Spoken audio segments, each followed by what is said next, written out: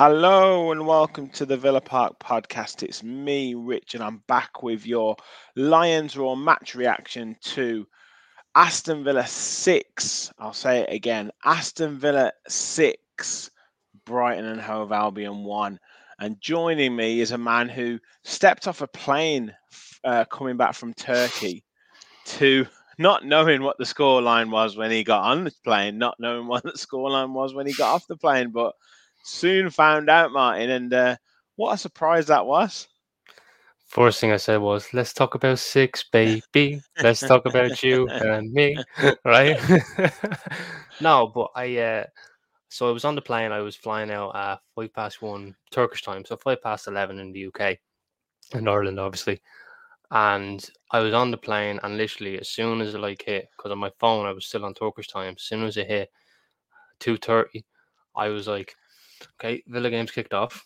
And literally, I was going through in my head 5 minutes. Okay, I hope it's not a goal for Brighton. I hope it's not a goal for Brighton. I hope it's not a goal for Brighton. And then thinking through the stages, and when it got to 3:15, I'm going right. It's half time. I hope we're winning or we're still in the game or whatever. And then as soon as I landed, right, the first thing I do, I am back on the data. I'm back on everything, and I only seen notification going on the Aston Villa badge, the way in the app where they have all the notifications. And I seen 6-1, and I went, "Is this a joke?" I genuinely did not think it was real for a second, right? Yeah. And then I go into the group chat. Yous are all going mad. Everyone's going mental at this score, and I'm like, "All right, I'm gonna go to live score because at least I know what's happening, right?" And then I seen 6-1 to Villa, and I'm going, "Oh my god!" I just was in utter disbelief. I was just, and I'm probably thinking to myself, I should fly in future when Villa games are on. Yeah, But mate. I think we were all in a bit of disbelief, and obviously, I was at the game. I was lucky enough to go to the game with my son. So yeah, it was just phenomenal. Now, the chat is going absolutely crazy. I've been assured that Sam and George are coming on, so I believe there must be people in here. I've already seen the comments about Ollie mm, Watkins and Sam, so I'm sure we'll be on. I'm sure he will be on shortly. But yeah, let's get into it in terms of the comments. So we've got Adamski in the house. Hit the like while we wait. We're here. We're here. We've got nearly 50 watching already, but yeah, hit that like button, guys. Subscribe as well if you're new to the channel.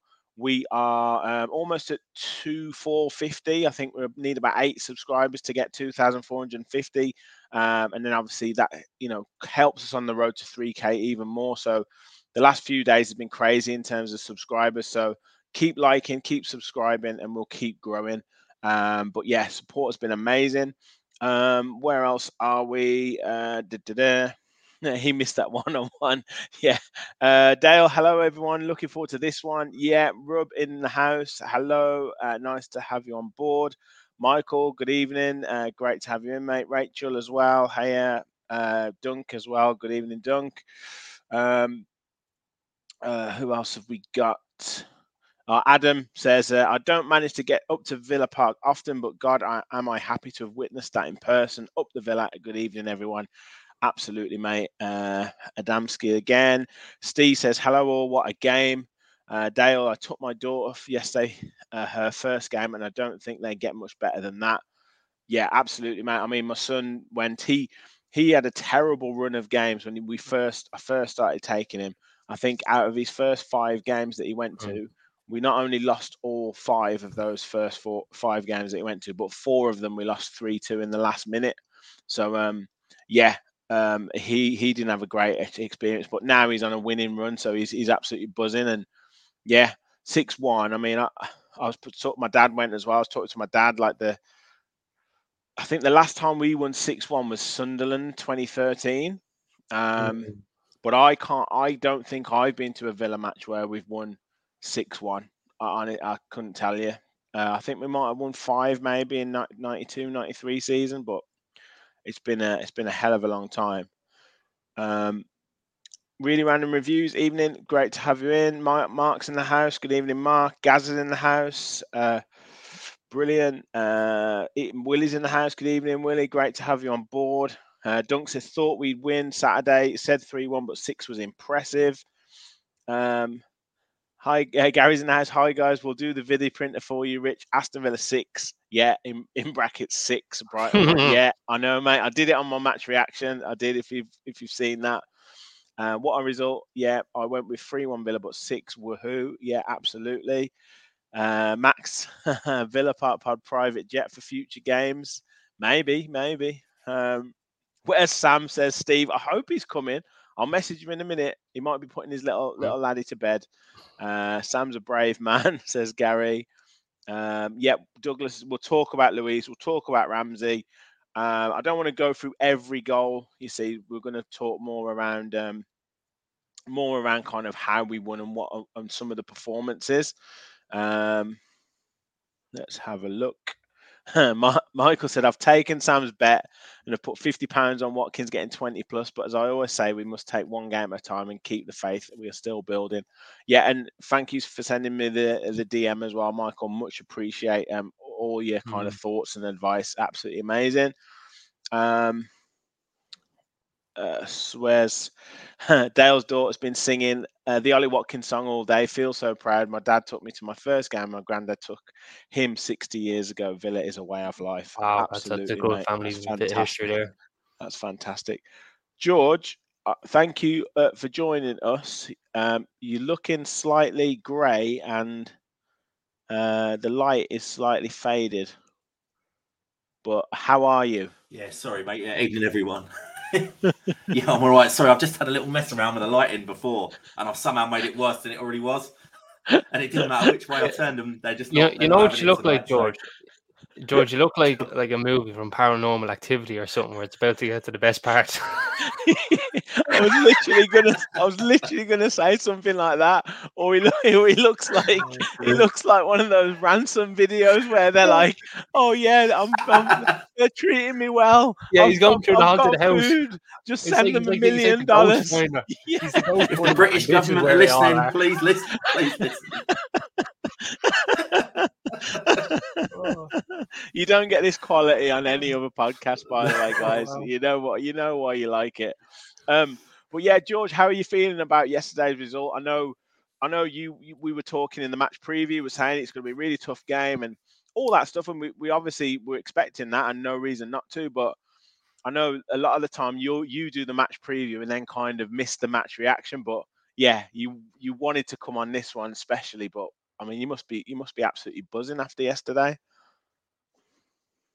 Yeah, absolutely, boys. I mean, what a result! I mean, I didn't see any 6-1 predictions in the preview show the other night. I mean, it was a sort of a result we could just dream of, really. You know, an absolutely great performance from the boys, and a real good bounce back from the Everton game in the week. And yeah, we're flying high again. I mean, we were up to third for a little bit, weren't we, on Saturday? You know, it's been what's that now? 5 wins from the first 7. I mean, no one's going to be arguing with that sort of form, are they, boys? It's honestly, it's crazy. I mean, 15 points from the first 7. I think we keep breaking records in terms of like the best start since whenever. And Martin, I guess, at the moment we don't seem to be. We've had a couple of dodgy results in the cup, and I get one. First game of the season, Newcastle, you can kind of put that to bed, but Liverpool was a bit disappointing. But we've had a couple of dodgy results, but we've reacted. I mean, the reaction from Wednesday, people sitting around me and Aiden were like, they were there on Wednesday. It's like they can't believe the difference. I mean, just a little bit. What would you put it towards? Would you just simply put it to the changes in the team? Would you put it to the way we've approached the game or how Emery approaches? Is there anything that you could put your finger on that just the difference in kind of everything? I think with the start of the season against Newcastle, it was. I think the mindset was gone when Mings got injured. That bit of leadership rose. I think that was just a whole capitulation altogether, and we reacted well with 2 wins on the bounce against Everton and Burnley. And then the Liverpool game wasn't so good when we played a high line, and then a team like Liverpool, they'll expose that really well. And then we reacted well to that as well. And then Europe wasn't good. So I think maybe with the squad rotation, I think has been probably killed us a little bit in terms of the cup games, because we can kind of see who's up to scratch and who isn't. So maybe that I would put it down to as the squad rotations, and I wish I could blame the shirts. I'm not even going to blame the shirts because what a performance we put in the same shirts exactly. yesterday. Like, And you I was can't- saying, yeah. and I was seeing all the tweets. Like, imagine how good we would be if the shirt wasn't on us. Right. Yeah. So, but I think it's the squad rotation that's killed us. But I just want to say a little bit briefly though, it just feels like to me, and I hate to be the bummer when I say this, that nearly every second or third game is a reaction game, and if it carries on, I think it's going to get a little bit annoying to fans that why are we not getting a string of results? Like, don't get me wrong, I know we're not going to win every game. I know we're not. But if we can just kind of say if we got a draw or something, like, and then where we react from a draw, I wouldn't have a problem. But winning 2 games and then lose one with a poor performance, it can kind of get just a little bit annoying for me. Like, I can take losing on the chin all day, but when you lose and a bad performance, that's when I kind of go, you draw the line. But other than that, 5 wins in 7 games in the Premier League, I'd have bit your hand off if you told me that after the Newcastle game. Absolutely. I mean, George, we've taught, and I think you're right in a lot of ways. With the squad rotation, and I also do make you right with, this reaction. I mean, whether that's how we interpret it anyway. That's how fans are interpreting it, like poor performance, reaction, few games, poor performance. We know we need a result on Thursday, which we'll get into maybe later and also later on in the week. But I mean, like I say, George, I mean, what a turnaround from Wednesday. Like, it's just unreal to think. And sorry, I was going to say the turnaround from Wednesday, but also the 5 wins from 7. It's not as if now that you can say, oh, well, we haven't beaten anyone. Like, at first it was, Everton, Burnley, struggling sides, Crystal Palace, maybe, fairly solid. But we've had Chelsea away at Stamford Bridge, and now we've had Brighton, who everyone was waxing lyrical over, and will continue to do so. But we've actually put our money where our mouth is and beaten some good, good solid teams that maybe we wouldn't have been expected to beat in inverted commas, or expected to beat so convincingly. Yeah, that's it. I mean, no one can really say it's been an easy start for us, has it? There's some big, some good teams there we've played. In fact, the run that we've got coming up looks more favourable, I would say. So there's a chance to get even more points. I mean, I know it doesn't always work out like that, and there might be 1 or 2 results come next the next few weeks, and we'll think, bloody hell, we're doing well against the big teams, and then we're slipping up against maybe a Luton or a Forest or something like that. But yeah, as you say, we've put our money where our mouth is, and we've turned up, and 15 points from 5 games, unbelievable start. Exactly. Couple of comments, and then we'll get into specifics around the game. So Adam says, got to make sure we follow it up with a dominant win on Thursday. Gary says, think Brighton honestly have sold 1 too many players now and will suffer. It'd be interesting to see. Max says, makes it even sweeter how gutted the commentator on BT was. McGinn, I'll talk McGinn as well. Dale says, maintaining our 2 point per game average under Emery. Think this year we win a cup. Hopefully so. We've obviously lost our chance in one of them. Carabao lads. Yeah, exactly. Surely that's the last time we risk changing too much on Thursdays. Yeah, I would agree with that. Willie says, hi guys, after the poor performance in Europe and against Everton, do you think Emery has given them a severe kick up the backside? I think Emery's very much, obviously we know he studies the game. We know that he makes the players watch the video. I also think with Emery, what he does subtly is to some of the players, like those squad players that haven't played as well or haven't done their kind of their self justice. If you watch, he might put them in the squad, or he might not put them in the squad. But he doesn't go to them to put them on. If you notice yesterday, he probably could have made 4 or 5 subs. He probably could have put, 1 or 2. He could have put Tielemans on earlier or something. But I think he does it subtly with substitutions or changes or things where he might not play someone where he he doesn't. Where he might normally have done, where he thinks actually you need to do a little bit more in training, or I need to see a little bit more from you so I know I can rely on you. He might not shout and stuff, but he might be more kind of pointed in terms of how he expects players to carry themselves, because he's very big on them carrying out his specific instructions. Yeah. Obviously, if they get beat, he'll be like, well, that's my fault. The players carried out what I was telling them to do. Mm. But if they don't carry out what he tells them to do, they're out the team, and it takes them a little while to get back in. I don't know what you boys think of that. I would say that I'd say you're probably right on the money. I say he's probably very behind closed doors in terms of how he deals with players and what way they play and when do they come on. Because even in in match conferences, talking about Tielemans and all that, he's very hush hush, and I kind of like that. I don't like managers singling out players on media because I just think some do it to get a reaction, and sometimes they react well or sometimes they don't. I personally don't like it when when you're singling players out in the media and all that. If you do it behind closed doors, respect face to face, I think you get more out of players because it kind of goes to show that you care about me enough to say it to my face and not go to a camera and then say it to me after. He's not two-faced. I say he's probably straight lace type of manager, and and you're right. You probably could have brought Tielemans on earlier, and dare I say, I found my agenda player. You probably could have put on Lingley earlier. So, well, that's what I mean. Those or Dendonka or someone like that. yeah, I do think that he's a bit like that. But yeah, agreed. But at the same time, mate. it's all about the squad. It's about the squad. Yeah. It's not just about the 11 on the pitch. Like how long we were saying, right? Who do we start? And then when you have your 11 on the pitch, and you turn to your bench and you go, bollocks, who am I going to bring on? To now, we're like, oh, bollocks, who am I going to bring on? Like, it's a completely different context now all of a sudden. Yeah, absolutely. Thanks to Ken for the super sticker, £2 super sticker. Thanks a lot, mate. Much appreciated. It's going to go towards George's light. Yeah.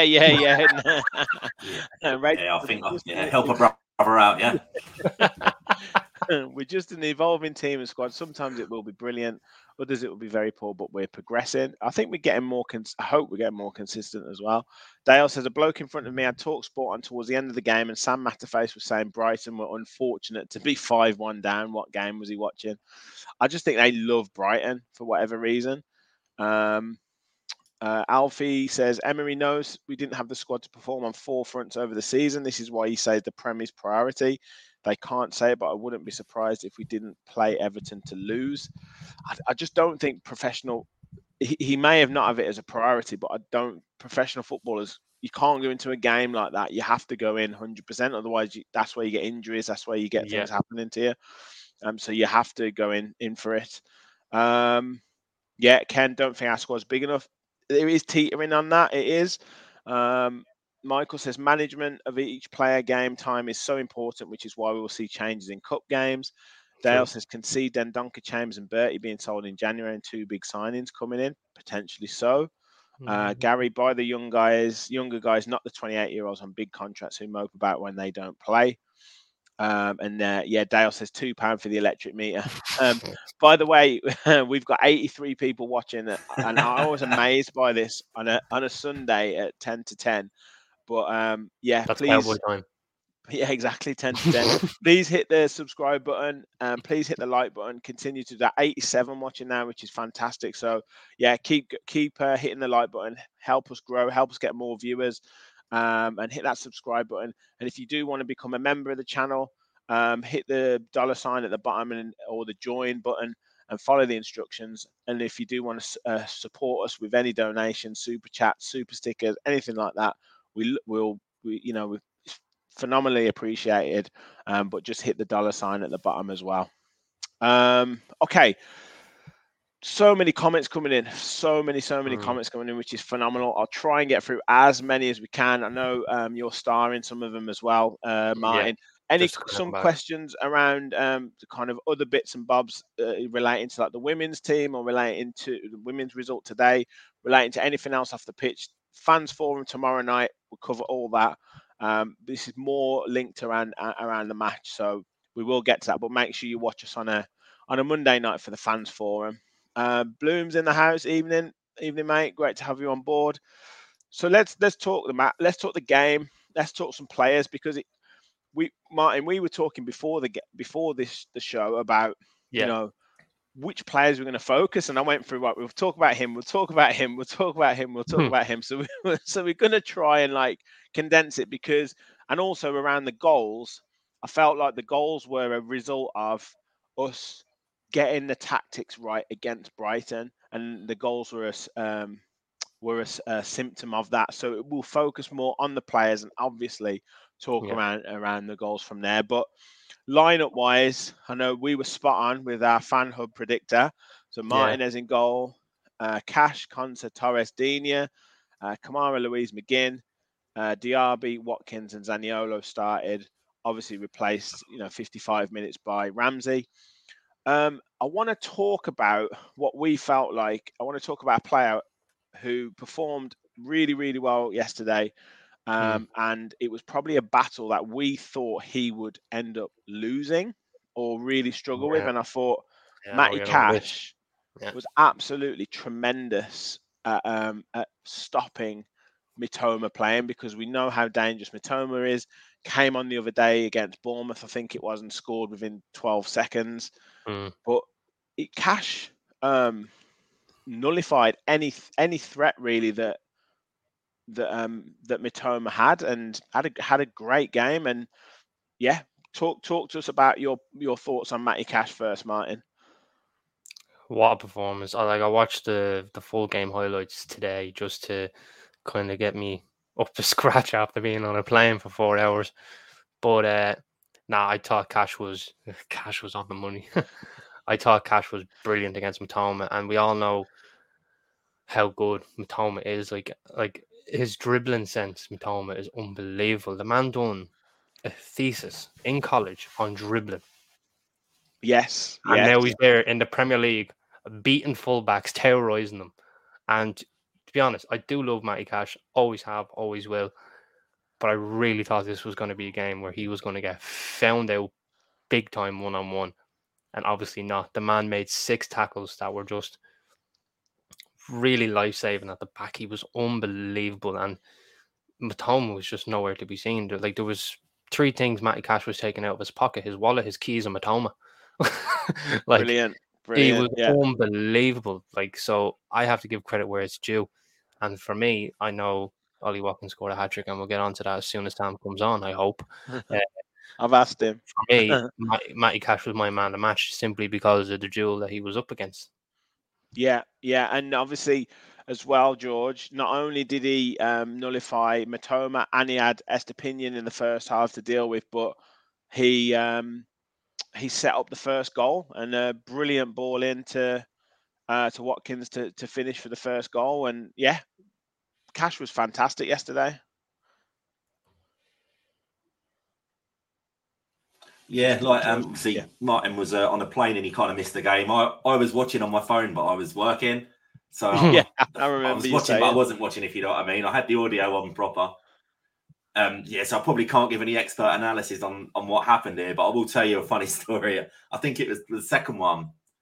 I'm in the middle of trying to deliver a parcel. So I've got my phone in one hand, I've got my PD8 in the other, and I'm trying to hand this fella the parcel, and all of a sudden I've just heard jumping up and down, cheering.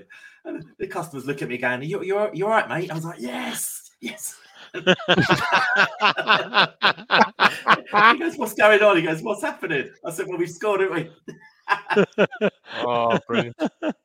I hope you didn't have anything delicate in the package that you were delivering. He was celebrating each delivery because they were the goal. Yeah. Yeah, no, I mean, but just, I mean, so many comments on Rob saying. See, there's going to be no expert analysis from me tonight, lads. That's fine, mate. That's fine. But I thought he was great, and Marcus said Cash is taking in what Emery wants him to do. He was just great. It was just excellent, and I just thought I was worried. I think it was more to do with how worried I potentially was with him coping with him. Another player at the back I thought did very well, and starting to form that partnership with Ezri Konsa was Pau Torres. I thought he was really solid, and it was interesting to see him stepping into midfield, whether it be with the ball or whether it be to kind of follow the man that he's marking. And then what was happening was Kamara was dropping into the position behind him. But obviously we know that how good Torres is at passing, so it makes sense. But yeah, I thought Torres was great, Martin. I don't know how much you caught of it, but yeah, I thought he was brilliant. Yeah, he's absolutely fantastic. You know, when we're in possession, everything nearly goes through him because he plays so well in between the lines. He looks for that pass from centre half to the striker, and it showed it against Hibs. You know, for the Duran goal, which was a great ball in, great running behind, and then unfortunately Diaby had a disallowed goal as well against Palace, which was from Torres as well. So he's an eye for a pass, and it's. Although, you know, physically there is a lot to improve. You know, he's coming to a new league, and I think over time he'll adapt to that really, really well. And it was just fantastic. And like you said, when he was jumping in and Kamara, because he has played centre back before for Marseille, he just had the natural instinct to just sit back and cover in case anything happened. Torres, there was someone there, you know. So I thought he was brilliant. Like, everyone was brilliant, you know, including him, and it was a really, really pleasing performance. Yeah. What have we got here? Dale said I forgot Danny Welbeck was even playing. Yeah, so did I. Yeah, and I think someone else put a thing about Evan Ferguson. I think you might have started it, but I can't find it now. Yeah. But yeah, I mean they both got taken off at half time. Yeah. Both of them got taken off at half time and couldn't really get into the game. Did a lot of chasing around, but yeah, couldn't really get into it. Michael says Rich hit the nail on the head. Building of a partnership at the back is key and takes time. Yeah, absolutely. Dale said it's been coming. A total performance. The team was going to get smashed by us eventually. Yeah, and really around said, don't think Welbeck touched the ball, did he? A couple of touches, but nothing major. Yeah, Duncan said that Torres' forward runs, passing were mad in that game. Dale said, I did notice that Pau wasn't getting as tight to the Brighton forwards, therefore not being turned easily like a few times this season. Absolute bargain at 35 million. I just think he and the physical aspect of his game, like he got better yesterday, but it did come from the tempo that was set. I will say that, but yeah, you know, and it's easier when you know you're 3-0 up and you kind of can push on and do what you want almost. Another player, and he's getting a lot of shout in the comments. John McGinn was excellent in midfield, and I felt like. Say at the game, I thought the first 10 minutes, I thought Brighton looked good, and he was quite quiet for the first 10. And then there's a slight tactical switch, and what was happening was Diaby was going out to the right hand side, and then McGinn was coming into the middle. But they weren't doing it like as in just swap positions. They were doing it as we were in possession of the ball. Yeah. So like Diaby would go out, McGinn would come in, and then he'd be able to kind of get on the ball on the half turn like he loves to do and start turning, you know, sticking his ass out and he was starting to have more and more influence in the game as it went on. And you could see, you know, he was kind of, there was 2 or 3, obviously he assisted Watkins for his hat-trick goal, but he also had the pass before the assist for Cash's goal and was just getting involved in so much more of the play. And it was almost like he was kind of back to his old self in that, you know, that typical John McGinn fashion. And I thought he had a great game as well. And which is good to see. Mart, again, really good to see. Yeah, it was absolutely fantastic. I mean, it really was a captain's performance, which is what the comments have been absolutely saying. And you know, ever since Emery's come in, he's gotten better and better and better, just because there's someone there with the tactical awareness to know what each player's role are. And John McGinn has been excellent in that.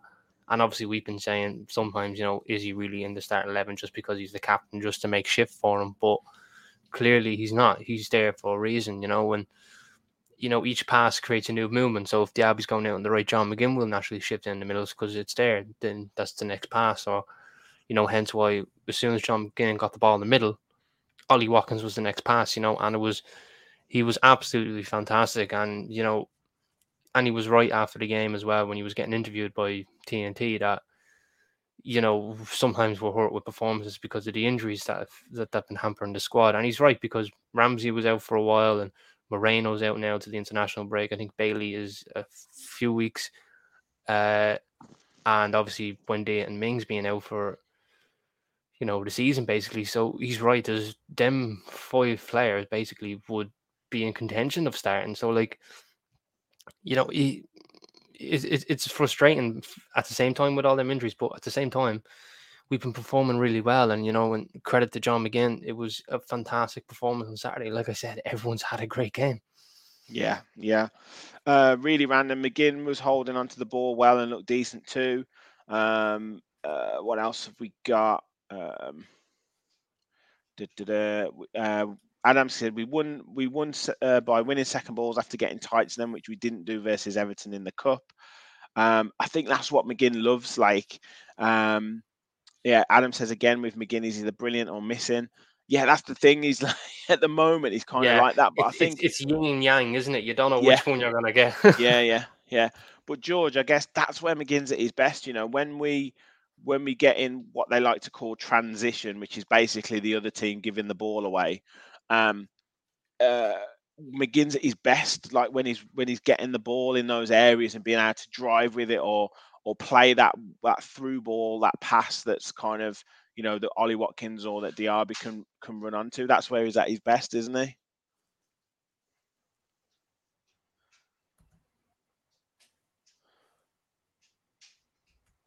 Are you still with us, George? I think your internet might be playing up, mate. Sorry, lads, I've got a delay on the connection, mate. So I don't know. I think I'm about 3 seconds behind. Cool. Sorry, boys.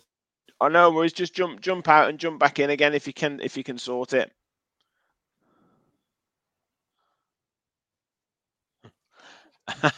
There he goes. I think you read your mind, even if he is 3 seconds behind. But yeah, I mean, like I say, it's where McGinn's at his best. It's where we love him to be driving through when we win the ball back, and he had so many times when he was able to do that, Mark, in the game yesterday. Yeah, it was just, look, it was a John McGinn, vintage John McGinn, as we like to say, and I was really impressed by him, and that's the level of John McGinn, and from now on, hopefully, like I said, consistency is a bit of a thing for me. That as soon as a player hits like a ceiling of a level, it's up to him to keep that or better it, and that's the thing now for John McGinn. I think because at the start, when he done so well that he was at this level, he's kind of a victim of his own success in a way. That because he set the ceiling, he set the standard, it was now kind of like, right, we need to see it every week. And obviously he was poor for a while, and we were going, where's the John McGinn we know and love? And now we have that John McGinn that we know and love back, and and it's good to see, and he's shown why he should be the captain, because his leadership skills have been quality as well. Yeah, and he's one who leads by example. He's one who, not really a shouter and a screamer on the pitch, but just try and lead by example. It's just, we really want to keep seeing him getting into those positions where he can drive forward with the ball. Adamski says Diaby is a level above. McGinn wanted to be at that level, and that inspired the rest to have a blinder. Paul says we pushed Brighton back constantly, and we did quick passes and moves to put the squeeze and pressure on them. They couldn't cope. Absolutely. Paul's actually saying we are real title contenders, and who would have thought that? I think certainly top 6, maybe top 4. Yeah, I'm not sure about title yet. I wouldn't be getting ahead of myself with that one. I know it's fantastic to see that we're basically 3 points off the top at the minute, but when you get to that grueling Christmas period, that's when you know what race you're going to be in. So I'd rather wait till then. If you want to think that, fair play, go ahead. But don't jinx it. It's Exactly. Bloom said, no player let us down. Best performance since we beat Newcastle last season in the 7-2 against the Scousers. Just need to keep this going into Thursday night and again onto the Dingles on Sunday. And I'm seeing someone say something. Yeah, it was a bit of a delay, unfortunately, for old George. The kidnappers cut the music, they cut the mic, said Rub. Yeah, he did jump out quite suddenly. FBI will come in, George, don't worry. It's because of that. It's because he's in his little cubby hole. I don't know what he's making in there. I think the ghosts have left after him. I think that's what's happened to him. Yeah. Gary said Villa have always had one or two good players, but now we have 5 or 6 top players. Yeah. Yeah, absolutely agree. People are mentioning other players. We are coming to them. I'm telling you, we're coming to them. Just hold your horses. Stick with the show. Hit the like button. Hit the subscribe button as well. I mentioned Zaniolo. In the instant match reaction, said I like him. I think Villa fans really like him. He's got a nice song that we sing for him. He's kind of endeared himself to Villa fans really well, but he hasn't quite got used to the pace of the Premier League yet, and he holds onto the ball a little bit too long, in my opinion. Hasn't got quite used to the physicality of the Premier League either. It was fine yesterday. He played pretty well, but when Jacob Ramsey came on in 55 minutes, that was where we saw kind of real quality, real impetus down that left-hand side. And I mean, the goal he scored was just best goal of the day. Beautiful finish, and it's just amazing to see Ramsey, hopefully getting back to full fitness and getting back to his best. Because if that's him at 80%, I don't know what he's going to be like when he's 100%. But it was great to see. Yeah, absolutely. And with Zaniolo, just before I go on to Ramsey, I think I'm a little bit in the disagreement with you when you say he's not up to the physicality of it. I think he is up to the physicality. I agree with you when you do say that, he does hold on to the ball a little bit too long, and he looks for that little cheeky nutmeg, which it pulls off nearly half the time. But at the same time, though, you're right. Like, he holds on to a little bit too long. He is very good. You can see the potential there that he's trying to impress. He wants to play, and even in his interviews, he's conducting himself the right way and in the right manner. But would be just in there's a little bit of a disagreement with you there, Rich, when you say he's not up to the physicality of it, because he's no problem with bodying players out the way. And I think and I know it's normally a thing with Italian players, you don't really see them being physical, like Jorginho, for example. He's not your most physical player. Technically in possession, he's your man. But when you were a team out of possession and getting press, he's one you can run down very easily. Zaniolo, for me, is not that type of man. He has no problem getting himself stuck in, from what I've seen. So, and this is why we love this podcast. We're generally we don't really agree with each other. I think what I just think the physicality he's okay, but I agree with you on everything else. Yeah. What I was meaning was not necessarily the physicality as in like someone coming in and tackling you. What I meant with the physicality of it is the number of sprints you've got to do, the speed at which you've got to play, the way you've got to get your body into position to then play the pass. Like it's almost like he's like controlling it. You know how the Italian game is slow, quick. He's like controlling it, and then he might get his body in the way, and then he might be able to run off with it. The ball's already gone before you've even had a chance to do that in the Premier League. So I just think it's just those little things like, and also kind of, you look at how much Dina is up and down the line, how much Moreno used to be up and down the line, how much Cash is up and down the line. Ramsey, when he came on, he's had 3 or 4 sprints with the ball from like our own box, and Zaniolo is a different player to Ramsey, of course, but it's just that side of the physical nature of the Premier League. Not necessarily, he's strong. He put himself about. He put as a couple of times where he's jumping with his elbows, and that's great. Like you want to see that, but it's just that little. It's only a split second, but that split second's everything in the Prem. That's true. And I just seen a comment here from Duncan saying that Zaniolo is a right wing. So is it maybe a case of, is he probably playing out of position that you would probably think that maybe psychologically he's not up to the physicality? Because, when Jacob Ramsey came on, because he's naturally a left-sided player, which you do see that quality, because I think the difference between him and Zaniolo is the experience he has in the Premier League, and he's used to that match pace. And you're right, and you are absolutely right in that.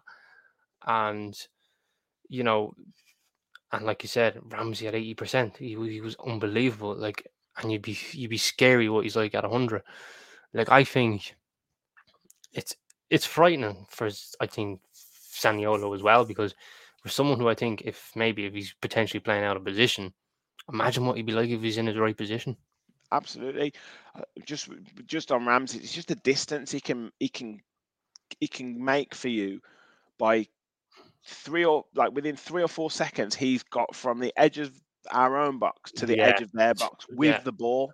And That's how incredible it is. and that's spot on, because we've missed that, and I've been saying it for ages. I say it in work all the time. I say it to everyone I talk to. We really miss Ramsey because of the ball carrying that man does, because he can just get it from like the halfway, and then literally in a split second, he's already there at the edge of the box looking for the final pass, or he's looking to get the shot off, and that's a huge difference.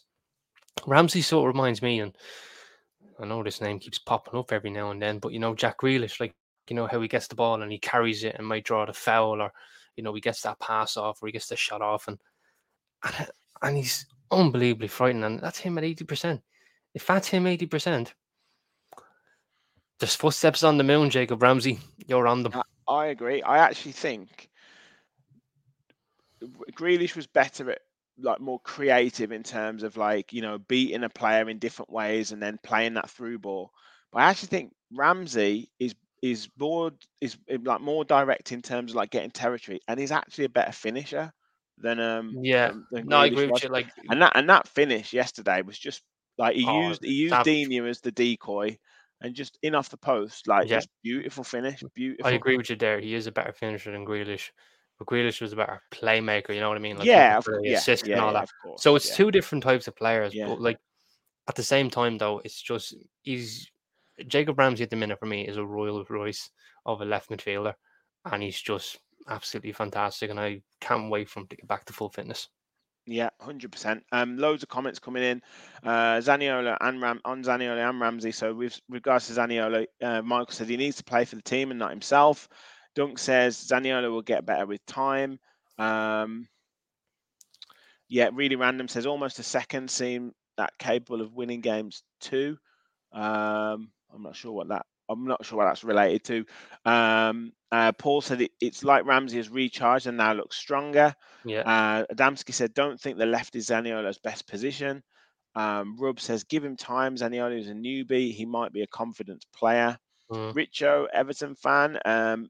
Great win against Brighton. Big reaction from midweek. Yeah. Adamski said he agrees with me. He is taking 1 or 2 touches too many. It'll come. It'll definitely come. In fairness, he does. We're all agreeing with that. Yeah. CC, I agree with Rachel. I don't think Zaniolo is lazy. New league, new teammates, new country. There were a few times he held the ball a moment too long, but that will come as Emery and coaches will work with him. Yeah, I agree. And maybe it's a similar situation to Torres. Maybe he didn't want to have to use him so much at this time, but he's having to at the moment. Like, there's 3 players there that are, that are moving from country, like Diaby, Torres, and Zaniolo. So, like, they all have to you've got to adapt, haven't you? Zaniolo's a right wing. JJ just changed the team balance when he came on. Brilliant player, really underrated. Really random. I think Zaniolo's doing okay. Could be better. Will get better. I see his quality, 100%. Gary said, I agree. Italian players, especially forwards, usually struggle in the Prem. Di Canio, Carboni, Zola aside, but so many haven't made it. I'm sure he will. Steve said, Zaniolo will need a little time to get to grips with the movement of others, like our others took time to adjust. Adam said, I like Zaniolo, but I do think him and Bailey are the same level. We shall see. Ramsey can get us more goals than Grealish. Yeah, exactly what I said, Adam. Absolutely what I said.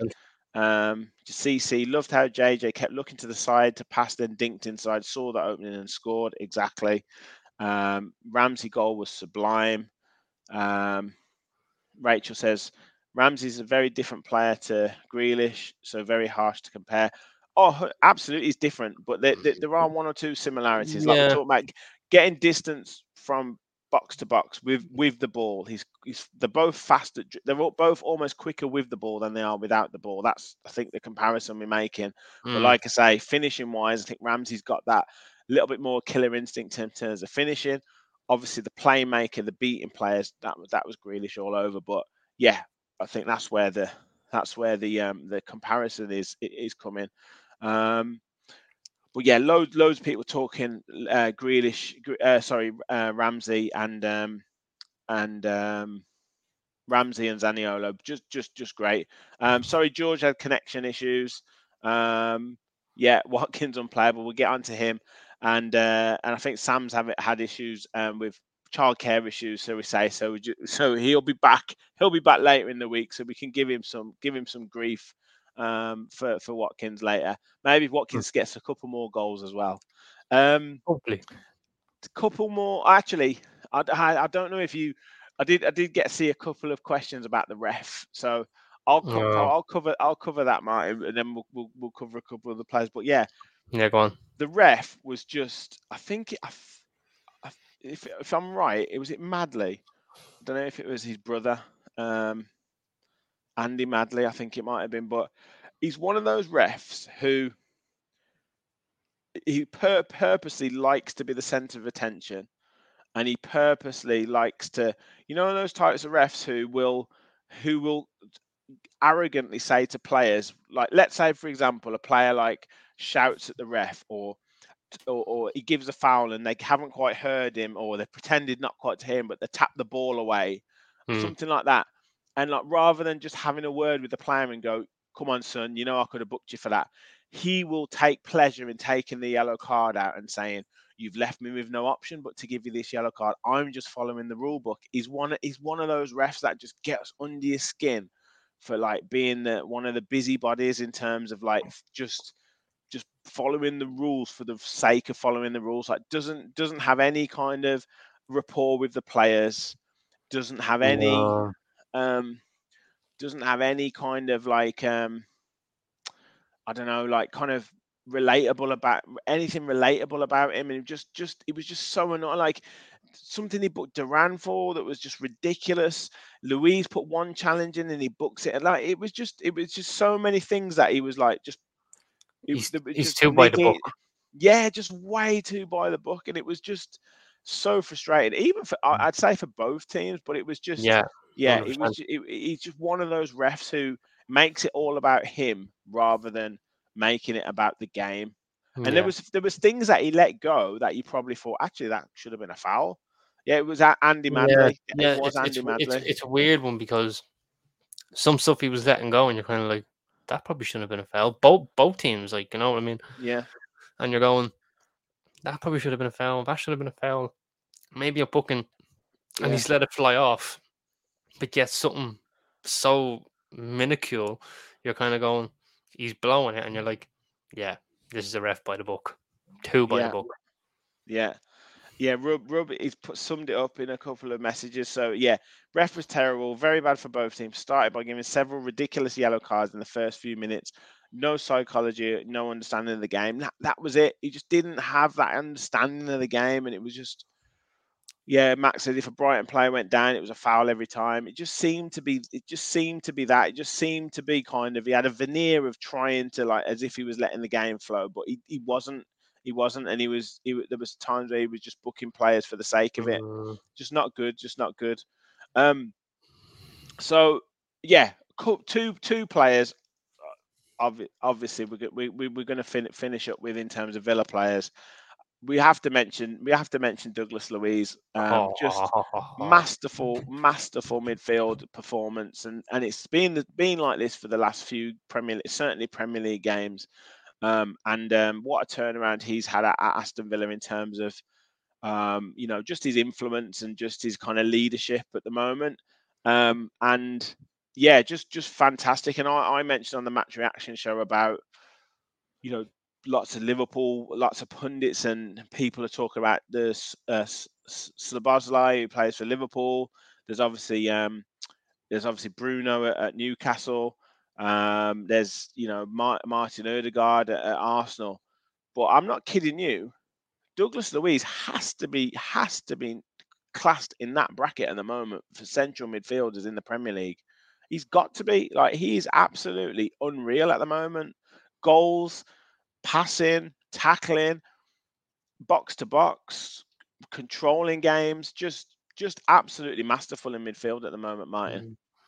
Yeah, like he's unbelievable, and you're right, he's in that bracket. But this is the thing with the media, as I like to say, there never really does be a highlighting thing on an Aston Villa. Ever since Jack Grealish, they were like, "Oh, the Grealish Villa," and as soon as he left, it was like no players got recognition. And at this current time, Louise is not getting the recognition. Everyone's talking about, oh, Joe Linton's rise to centre mid, and he's absolutely bossing it. Bruno Guimaraes has been unbelievable. Martin Odegaard, you know, who else like, that you could name? Like, Salazar, like you said, Caicedo, Caicedo.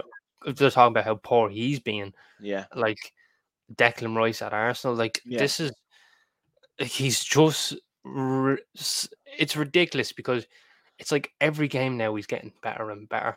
And don't worry, Rich, I kept the receipts just for you. Douglas Luiz is your 1 and 6, and and in fairness, you were right in that point. In that, like he always had the one good game, and you're like, that's the level he should be, and now he is, and he just seems to be getting better and better. And it's like, and his partner next to him, Kamara, does like the dirty work, but doesn't even look like he gets dirty for doing it. Like it's just kind of calm and composure about it. Where Louise just has that free role, if you will, to do what he wants because he knows there's someone there to cover him, and that gives a player huge confidence that they can do what they want, and someone's there to cover. Yeah, absolutely. Comments flying in. Duncan, Louise is a top sign-in. Yeah. CC, Dougie, love that he scored. Gary said he's the total package. Rachel said, if he isn't called up to the Brazil team now, I don't know what else the poor man can do. Aurelio Gomez says, I'm guessing the Man City buyback clause for Louise has expired by now. Yeah, it definitely has. Steve said, I love how he just rolled it in as well. Yeah, so calm. Dougie is a £100 million player without a doubt, says Dale. Gary says, Dougie has earned all his badges. Rub says, Douglas Luiz is the most underrated player in the league and has been for a long time. He starts in any team in the Premier League. I was just surprised that they didn't, like a match of the day, they didn't do a feature on him. But or they haven't. About match today, actually. Thanks for reminding me. I was watching it and I got a little bit annoyed by it because it says, that's the first time Villa scored 5 since the Forest game.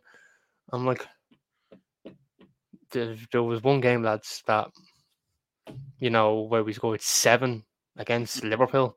Yeah. I'm sorry, that's too much for Danny Murphy to comprehend. So, like, I think it was Jonathan Pearce, to be fair, but yeah, whoever was, I couldn't give a flying shit. It was clearly 2 Liverpool people sitting there going, that was the first time they got 5. Short memory, these Liverpool people. I swear to God.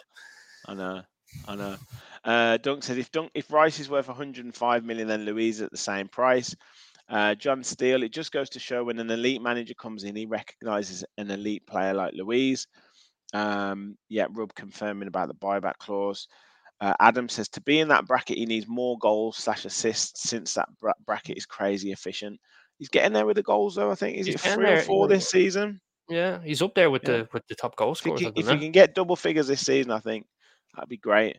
CC, really underrated. I think if he keeps up the consistency in scoring, he will get noticed as he matures. Adamski says, Louise is brilliant. I didn't like him for the first couple of seasons. He used to give the ball away all the time. He was like Tielemans, but he is the best centre midfielder we've had since Barry, maybe. Big shout. Would we take Jack back for Dougie in a swap? Nope. What a question that is. No, I wouldn't. I don't think in the way that we play now. I think he's too important for us now, Louise. Yeah, I genuinely really do. Don't get me wrong. I take Jack back in a heartbeat. Mate, not me and swapping Dougie. Not a chance. But it's such a hard one to say. I wouldn't do it personally. First player to score 5 at home since Dwight York, says Aurelio Gomez. Chats and snacks. Dale says no way. Agrees with us. Rach said Louise and Dini are on 4 yellow cards now, so they will have to be careful from now on. I think they're going to get a yellow card. I think we just have to face facts. Hopefully, a couple of players are back fit by the time that happens, but I don't want them not going into challenges for the fact that they might miss a game. I think they're just going to have to do it. John says, I know he's just signed a new contract last year, but give Louise a new one. Unless Southgate becomes Brazil manager, he'll get his call up. Yeah, Alfie's Reef match that they talked about 2 minutes after the highlights. Yeah, Literally, that's all they did. yeah. They didn't Murphy even didn't mention. comprehend anyway. Yeah, exactly. 5 in 5 games at home. Yeah. Shearer was complimentary. Yeah, he was. Yeah, in fairness, he was. So finally, the player that we want to talk about, we'll give props to. Leander Dendoncker. What a player. You pulled a fast one. Well done. No. I mean, he got 9.8 out of 10 on FOTMob rating. And he was absolutely unplayable yesterday. Absolutely tore Lewis Dunk a new one. Gave Adam Webster the runaround. They didn't know what to do with him. And we've spoken about, not just getting the 1 goal in a game, but backing it up with 2 and 3. And Ollie Watkins. I know, Sam couldn't come on in the end tonight. I don't think he's talking about him not being a good player. More talking about kind of his consistency and the way that he is a streaky scorer. But yeah, I mean, if he's in a hot streak now, we'll take it. We will 100% take it. But his performance yesterday was absolutely phenomenal, Martin. Best performance in a Villa talk for me. Like don't get me wrong, his performance against, Liverpool when we won 7-2 was fantastic as well. But this was just the best performance in terms of, like, how do I put this? Like, it was just absolutely phenomenal. Like, he was all over the place. He was getting himself busy. Lewis Dunk couldn't handle him. Adam Webster didn't want to know anything about him. And he goes and gets himself a hat-trick. And you're going, this should be what Ollie Watkins be at. Like, and what else was I going to say just there? That this is the thing now. I know Sam's not on tonight, but Sam did say in the group chat, to tell you all, he did good. So I don't know what context he's looking for there, but he's admitting he did good. However, what I will say about Ollie Watkins, I love the fact that his off the ball stuff, he will get busy. He will terrorize defenders. With his physicality, he brings people into games. He gets assists, and yes, in a way, I do agree with Sam. Like, there is a frustration of, how many chances could he score? But me personally, I'd be worried if he wasn't there for them chances, if he was doing all that hard work, because then people go, well, there's no point doing that hard work if you're not going to be in the box. Where he is in the box, and I'd be worried if he wasn't, because he's there for them chances. Like, and that's why a player like Ollie Watkins, to me, comes at a premium. Okay, because in the last 3 seasons, he's hit double digits, 15, 12, 15, and he's currently on 4, I think, in the Premier League. And his numbers are supposedly in conversation with the likes of Salah, Harry Kane, and Erling Haaland. Them level of strikers are elite. Now, do I think Ollie Watkins is an elite striker? Probably not. I do love him, but at the same time, he does come at a premium because of what he offers you off the ball, how he brings people into play while getting double digits of goals. And if you take him out the Villa team, who is going to do that role that Ollie will do? Because not many Premier League strikers will give you that off the ball work or give you the double digits of goals while doing everything off the ball. A lot of them will be poachers sitting there waiting for it. Like, so my question, and I've got a question for you, Rich, on this. If Ollie was just a poacher and wasn't getting the goals per se and didn't do this off the ball stuff as he does now, would we be having this discussion? The thing is, you can't play how Villa want to play, and you can't play how a lot of Premier League teams like to play with having that player who only does things in the box. You have to be a Man City type team where Haaland hardly touches the ball and just like literally but they control possession through their midfield. They control the possession out wide. They make the overload while one of their defenders steps into midfield. So everything's played in front of that striker, and then when it gets into the box, that's when they come alive. we can't do that. We have to have an Ollie Watkins type player Yeah. in that position who's gonna, like you say, gonna do the running. We've cut down some of that for him. We have actually done that, and having a Diaby in there helps because we've got more potency with going forward, so that automatically gives him some more space. Even having like a Bailey when he's fit, particularly at home, helps him a lot more as well because again that takes another player away from him. So you have to have an Ollie Watkins type player to cope, and yeah, I don't think we'd be. Yeah, I don't think the other thing is as well is that if we talk about kind of having another player with like to push him or to be like the other number one. The difficulty is that and loads of teams find this is who's going to be happy to sit on the bench in the Premier League and you have to pay them, X amount of money. I guess Newcastle are trying it with Isak and Wilson, but I think the excuse you've got with those two is they're quite injury prone. Yeah. Whereas if they, when they're both gunning for it, that neither of them's happy to be on the bench. So it's a really difficult one.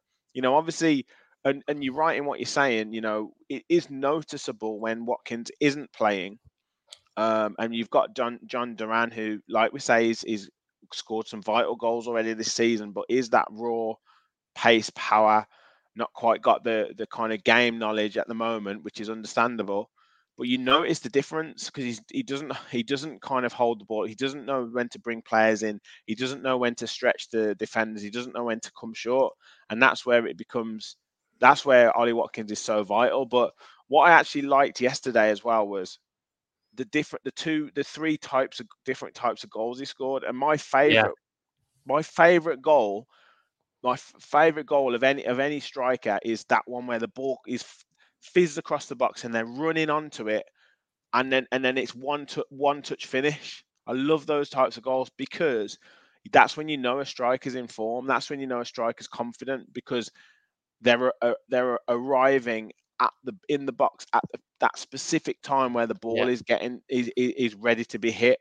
When a striker's in form, because if they're not in form, they're either there too early or they're having to stretch for it. Yeah. He was there perfectly. Like a few games ago, the ball was flashing across the box and he was sliding, and he was like a split second behind. He's right on it now, and that's a perfect goal. So I just hope it continues. But yeah, phenomenal performance. It wasn't just 3 goals, 2 assists, or 1 assist. It was literally.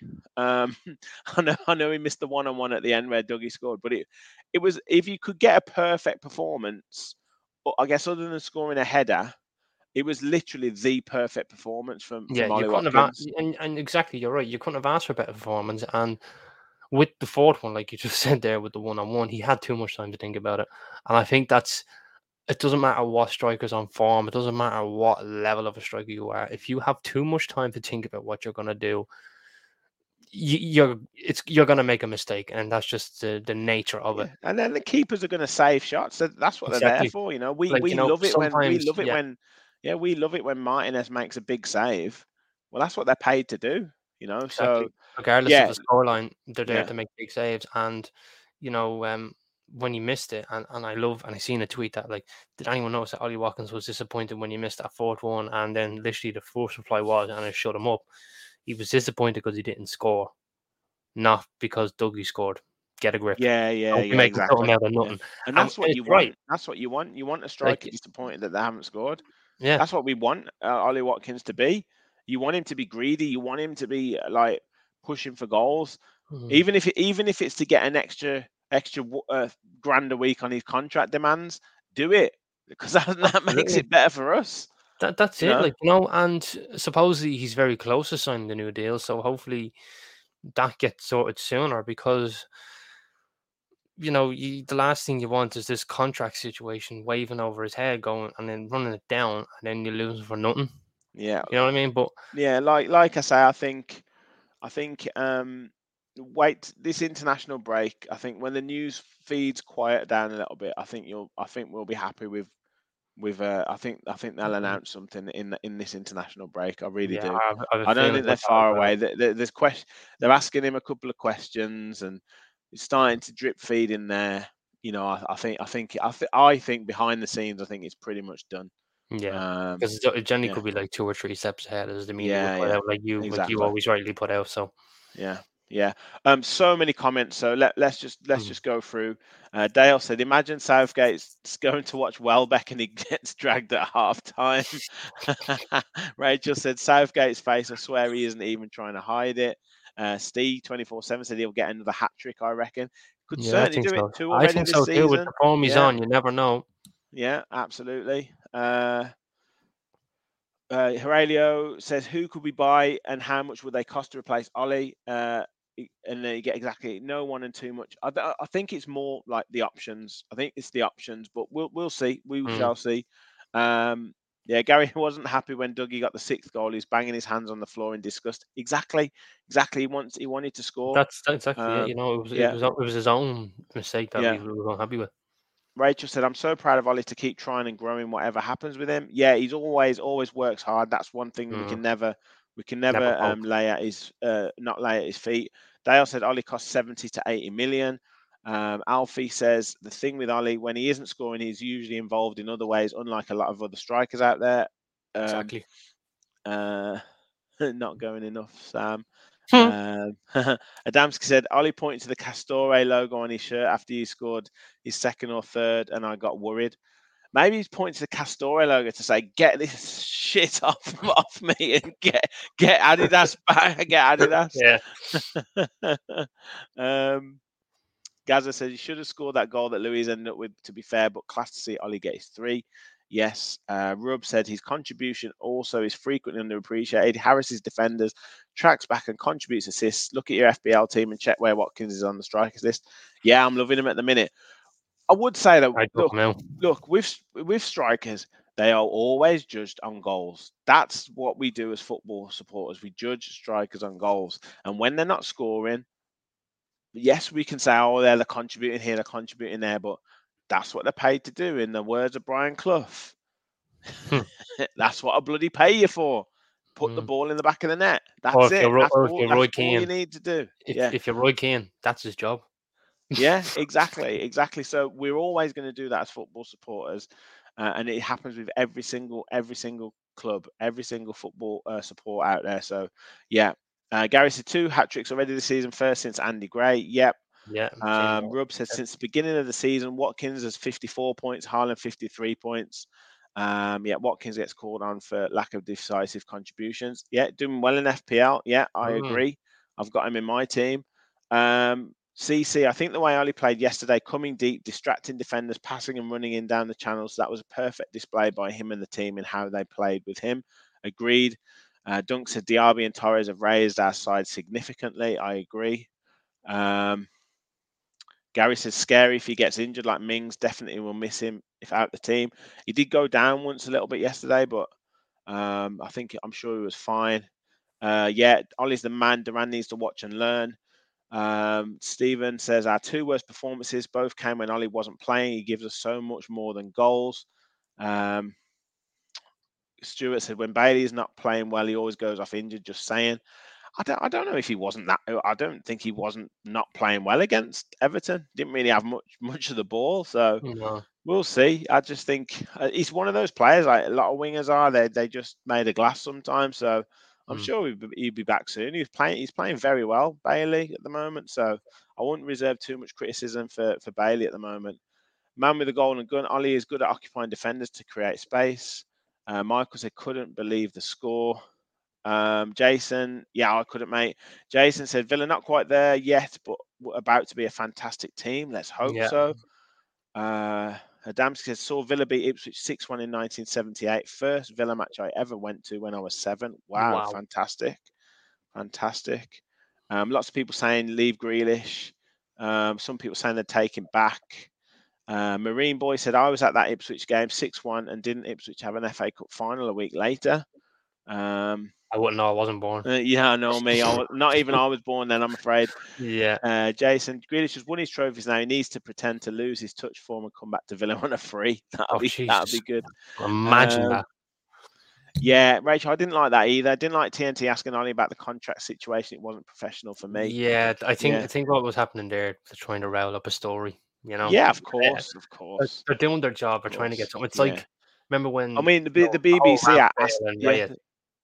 yeah, the BBC asked him about Southgate, about the England squad, and he just said, "Well, I've done all I can. It's up to him," basically, which I thought was a good answer by Ollie Yeah, Watkins. To be fair, yeah. um, Kay said, with the work Ollie puts in for the team, if he wasn't a patchy goal scorer, someone would have come in and snapped him up already. I was always of the opinion, look, when he's not scoring, I think it like I say, it's what he's paid for. It's fair game to criticise. But for me, if he was a striker who scores 25, 30 goals a season, at this present time he wouldn't be playing for Aston Villa with the No, he level wouldn't. where we're at. He is the kind of level where we're at now. If you want to push further, it's either he improves to help us push further, or at some point we make a decision to get a different striker in. But at the moment, if he can bridge that gap between the 15 to 20 goals, Diaby can contribute 10 to 15 goals, Mm, Louise can contribute 10 goals, Bailey can contribute 10 goals, then I'm pretty sure we'll be on a decent track. mm. And I think I seen there that Ollie Watkins' goal or assist for Jacob Ramsey was his 50th for Aston Villa. Yes, So, like, yes. if you think about this logically now, here, Rich, right? He's got 100 goal contributions in 127 games for Aston Villa. Now It's great. Yeah, yeah. You can't argue with it. that's phenomenal. You really And can't he's a argue with guy that. who works on his own up front. You know, he does a lot of the work on his own. But Yeah. yes, look, I don't want to go too crazy, right? Had a phenomenal game yesterday, which is Yeah. brilliant. But let's just see. You know, we've got some tough games. We've got some tough games and winnable games coming up that we Mm, would say that. I would Let's say see two tough games, and if he after that you say keeps it winnable. going. Yeah. Yeah, he needs to keep it going, but I'm sure he will. I'm sure he will. Did anyone notice Southgate get booed at the game when they showed him on the screen? I Yeah. mean, I'm Irish. You know Watkins. my feelings on him. Yeah, no, but I know I'm speaking to the wrong person probably, but Watkins, Konsa, and possibly Ramsey. I mean, maybe Ramsey if he'd have had 2 or 3 more games. But Konsa and Watkins have got to be looking into the England squad. And like I say, I know it's not your concern, but from a Villa Mm, perspective, they've got to be playing well enough to get a shout out for England. yeah. From a Villa perspective, Watkins, Konza, and Ramsey, I think, should be there. I mean, like like Konza's been absolutely brilliant. He's been raising his level ever since he joined. He's going up and up and up and up, and we just don't know where it's going to stop. And I think he should be called up. I mean, how can someone like Ezri Konza, how can he not get called up when Harry Maguire, who isn't even playing for England, from a Villa perspective now, I'm talking from a Villa perspective, how can Gareth Southgate justify Konza not getting in the team, but will put in Harry Maguire and that one there? How can he put in Conor Gallagher over a Jacob Ramsey or over somebody else? And he didn't, and then and now at this current time, he's not picking Ollie Watkins. I mean, Yeah, it's silly because you've got. To me, you could play. I mean, he's in a fortunate position where he's got a lot of good young English players now playing in the Premier League, and to me, he keeps on going on about this. He has to play his tried and trusted. He's got to play his Jordan Hendersons, his Harry Maguires, and all this. Most of the time you're playing again in the European qualifiers, that you've probably got one tough game in the group, without being arrogant about England. You've got one tough game, mm, which is probably the second tier side away from home. All the other games you could play the under 21s and they would beat them, yeah, right? So I don't buy that you have to. He could play Mark Gahey and he could play Konza at the back for England and we'd win. He could play Ramsey in midfield. He could play anyone. He could play Lewis Dunk at the back. He could play anybody. It doesn't matter. We'd still mm, win.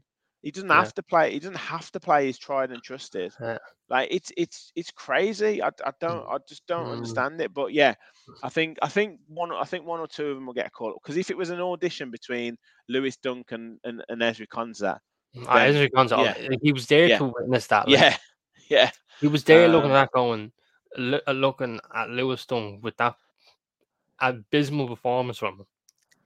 And then here's Ezri Konsa, a Rolls Royce. If he doesn't pick him, I'll say this now.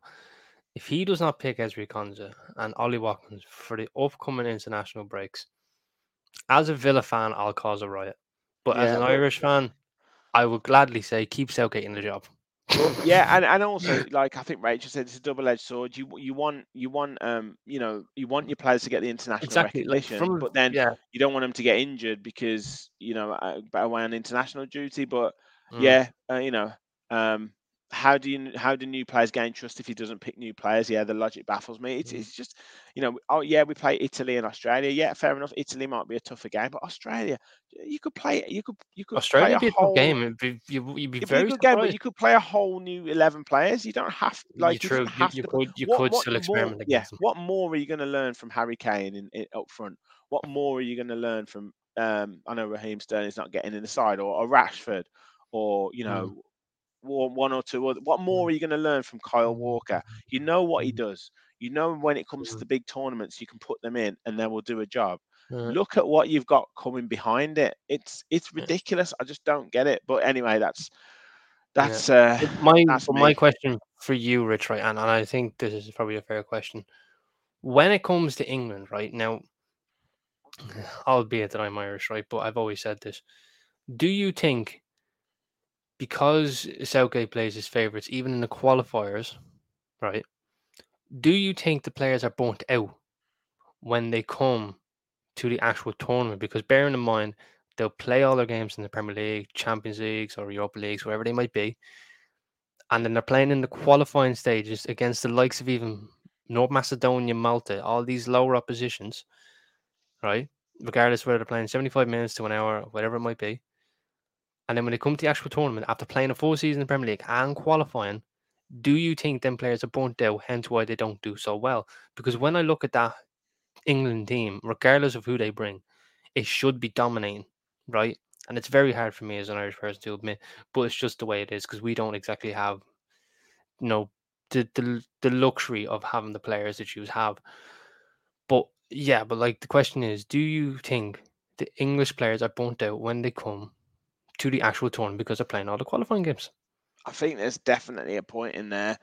I think, like I say, I think that you've got a situation where how certain players play, how certain players will react within certain games, that you don't need to play them against other teams.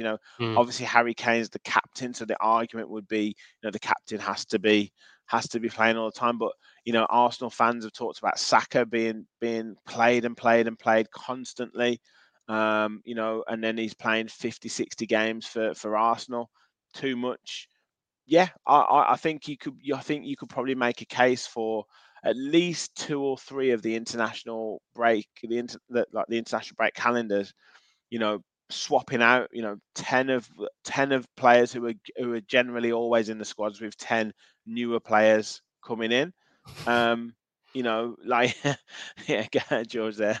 But yeah, you could easily make a case for it. And then I know you don't want to cheapen it's a balance, isn't it? Because there's been times where there's been managers where they've constantly changed the team and played loads of different players and put those in, and everyone's saying it's cheapening the England cap situation.